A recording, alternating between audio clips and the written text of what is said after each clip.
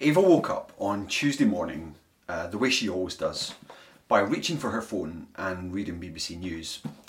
She's anxious even as the app loads up because she knows that news is usually bad. But she does it anyway because she's hopeful of good news. But story after story of the struggles people face, of the sufferings people go through, whether self-inflicted or at the hands of others, they leave her with a fair amount of despair. Work provides no escape for her. She's a GP. She's at the coalface, really, of daily suffering, certifying deaths, giving people test results, referring others to social work or safe houses. She sees it all. As a Christian, she knows God. And she knows that God knows about these things, but she finds herself wondering at times, why is God not doing something about this? Andy has similar questions, but not about suffering. It's about sin and temptation. Andy has struggled with the same sins for 20 years and feels like he's made no ground and even regressing. Pride, passivity, downright laziness were once fought hard, and he'd pray to God for progress, but these things haven't gone away. Sometimes Andy wonders if God really does love him. Most of the time though, Andy doesn't actually care that much. He doesn't care about reading his Bible, praying, about his conduct with his wife, who feels more like a mother than a wife. He doesn't really care that much about his kids too. Work is his escape because work feeds his pride. He knows it's all fake, but actually he just doesn't care. Last week, a dear brother in the church called in love to express concern, and in his heart of hearts, Andy really does believe in God, but can't help wonder, why is God not doing something about this sin? I wonder if you've ever asked questions like that. Why is God not doing something about this evil and this suffering? Why is God not doing something about this sin and temptation? Well, listen, Revelation 5 tells us that he is, and he will, and we know that because of this scroll that we see in God's hands, because of what this scroll in his hand says. So let's look at the passage in chapter 5 together, asking first of all, what is in the scroll?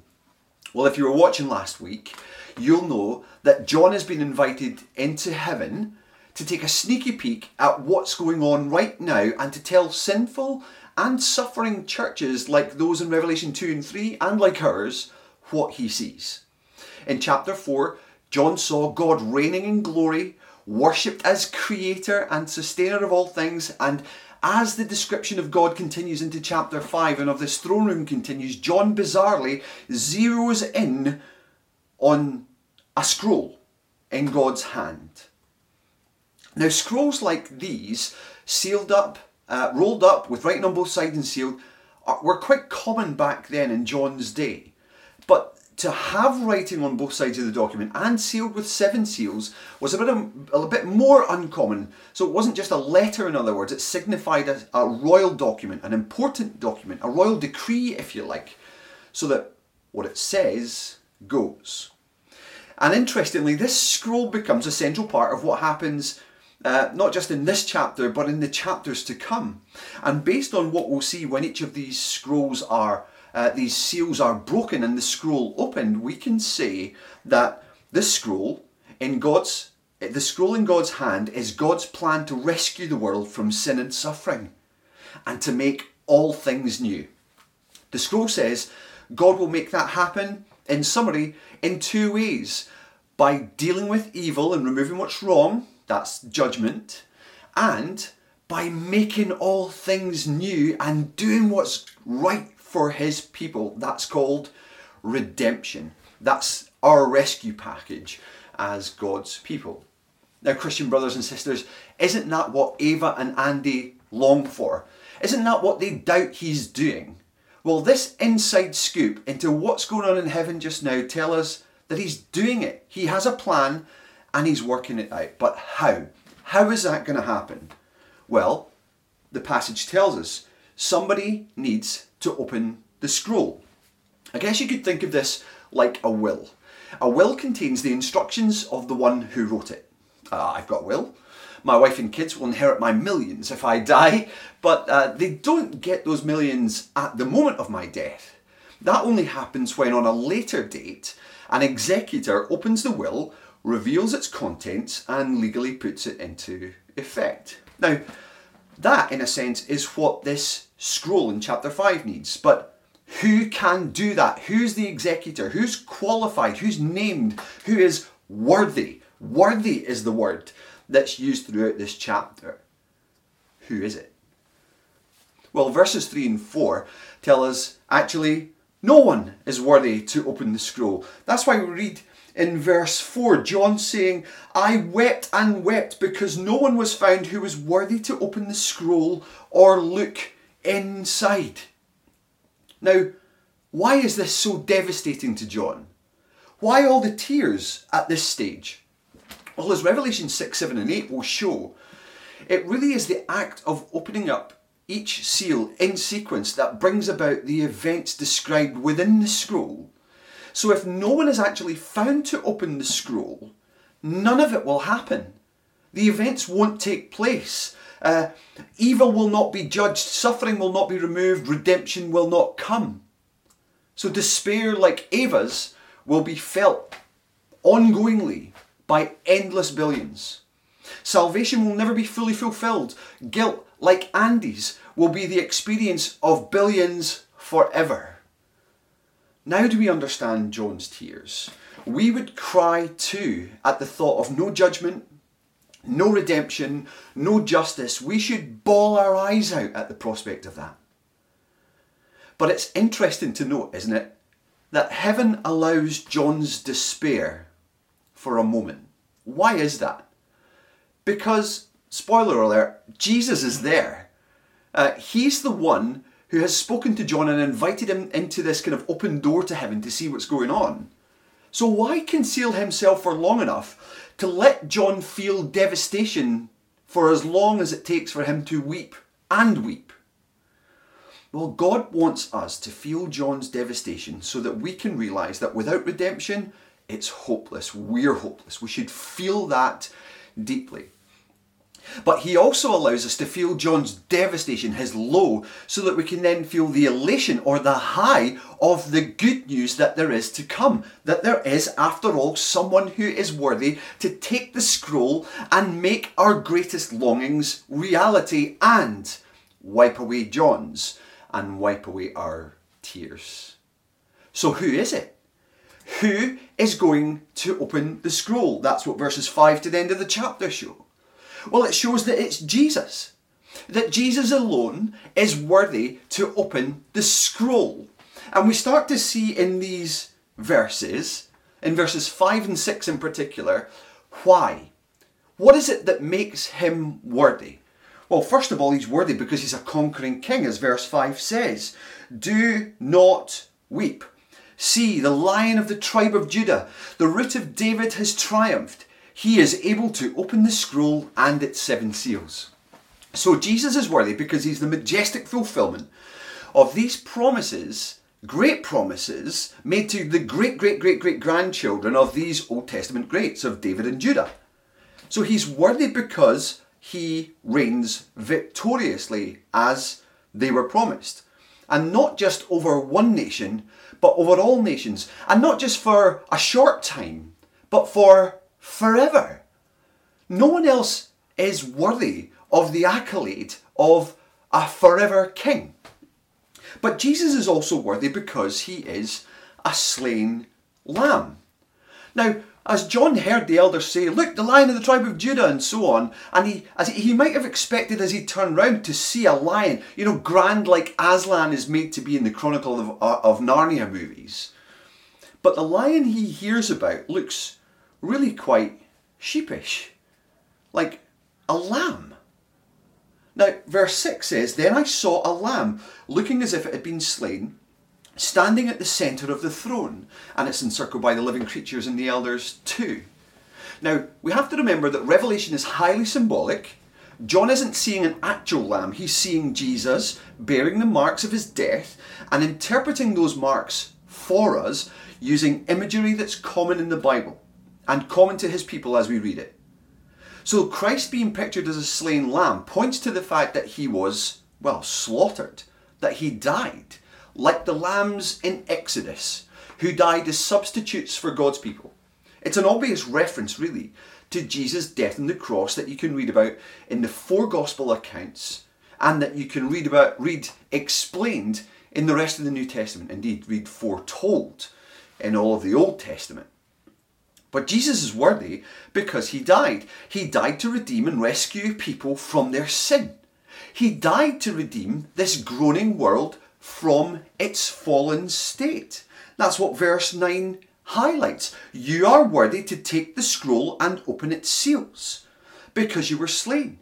And with your blood you purchased for God persons from every tribe and language and people and nation.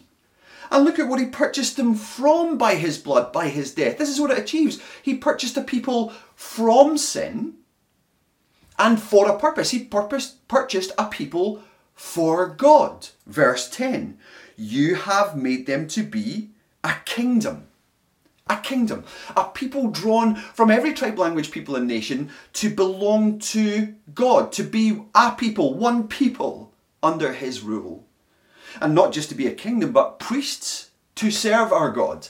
In other words, a people who worship and serve God with the entirety of their lives. It is what they do. Worship defines every aspect of what they do. And they're not just a kingdom and not just priests, but amazingly co-rulers to reign on the earth. In other words, to live as Adam and Eve should have lived in Eden. In God's place, under God's rule, by God's word. That's the way it was meant to be. While we wait our final redemption, that's the way we are to live now. Now, all of this together is what makes Christ worthy, and him alone. You see, no one else has done what he has done. That's why this slain lamb then becomes the focus of this entire vision, the reason expressed for Christ's worthiness, and the focus of heaven's worship, and the one who takes the scroll. That's what we see back up there in verse 7. He went and took the scroll from the right hand of him who sat on the throne. Let that sink in. Jesus alone is worthy to open the scroll. Don't forget what that scroll represents. He's worthy to open the scroll. Indeed, what this passage already tells us is that Jesus has already taken the scroll. It's already in his hand, which means he has already proved his worthiness. If he wasn't worthy, God wouldn't have let him take it. He's already in that inner circle. He is proving his deity by just being there. But he's not burned up for approaching the throne as any other being in existence would be. He is allowed to approach. He is allowed by the Father to be praised by all of heaven who worship Jesus in chapter 5 in the very same terms as they worshipped him, God the Father, in chapter 4. That proves the Christian claim that Christ himself is God, and proves again that Christ himself is worthy to take the scroll, powerful enough to remove sin, remove suffering, judge the world, and bring about redemption. So he's proved his worthiness, and having then taken the scroll, proved that the future is in his hands.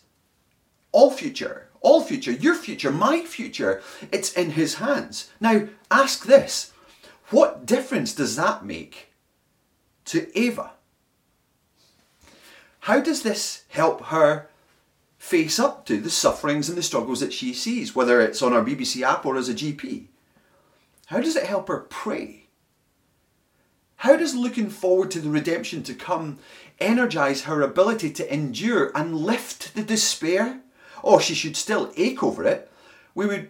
God aches over it. We ought to ache over these things, but it ought to move us and energize to mission and to reach out and to love and show compassion.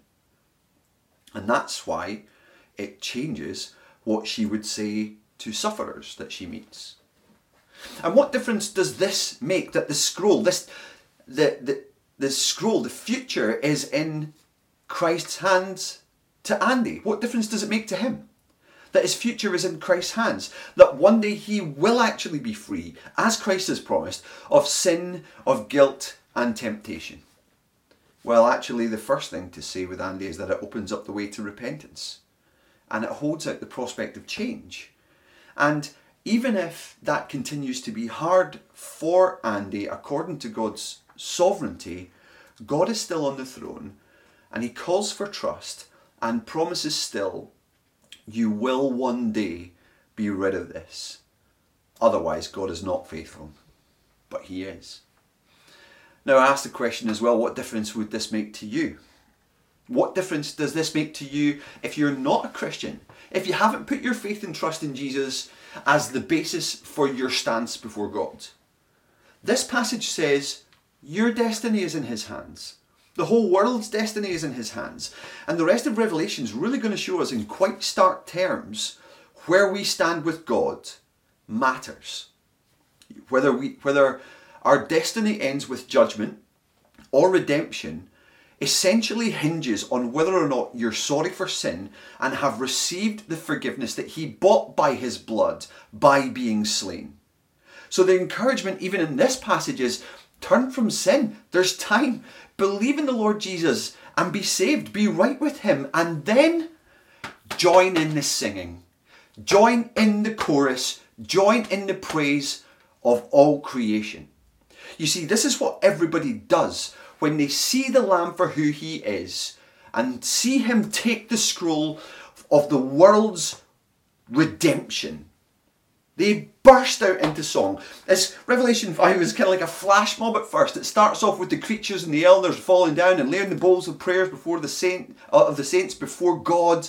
Like they're just giving him glory. When you grasp the cross, when you grasp the Lamb, that destiny is in his hands, you cannot help but praise. But then everybody joins in, one by one, the angels and creation, and everybody sings what? The glory of the Lamb. Now, what a contrast to the start of this chapter. There's so much weeping at the start. It's sad, but there's singing at the end. And that, friends, is even a picture of the difference Christ makes. The difference the Lamb makes. Without him, there's only weeping. With him, there is singing. And we sing because we know we didn't deserve this joy. We sing because he was slain. And because he was slain, we do know this joy. And we sing because this is just the best news we could ever hear. Justice will be done. Evil will be judged and removed. And we who believe will be redeemed and rescued to live with God forever in the new creation. And all this stuff that makes us sad, all the stuff that makes us need hankies and hospitals and hearses, it will be no more. And we'll sing this song forever. Some songs grow old very quickly. We tire of them, we listen to something else. But this song, the song about the Lamb, will never grow old. Worthy is the Lamb who was slain to receive power and wealth and wisdom and strength and glory and honour and praise, is a forever song and forever delightful. The song we're going to sing just now in closing has been in my head all week. It's based on this very passage. It asks and answers the questions that people like us, people like Ava, people like Andy ask. Do you feel the world is broken? Yes, of course we do. Do you wish that you could see it all made new? Yes, absolutely we do. Does our God intend to do something about it? Does our God intend to dwell again with us? Yes. Is it good that we remind ourselves of this? It is. He is worthy.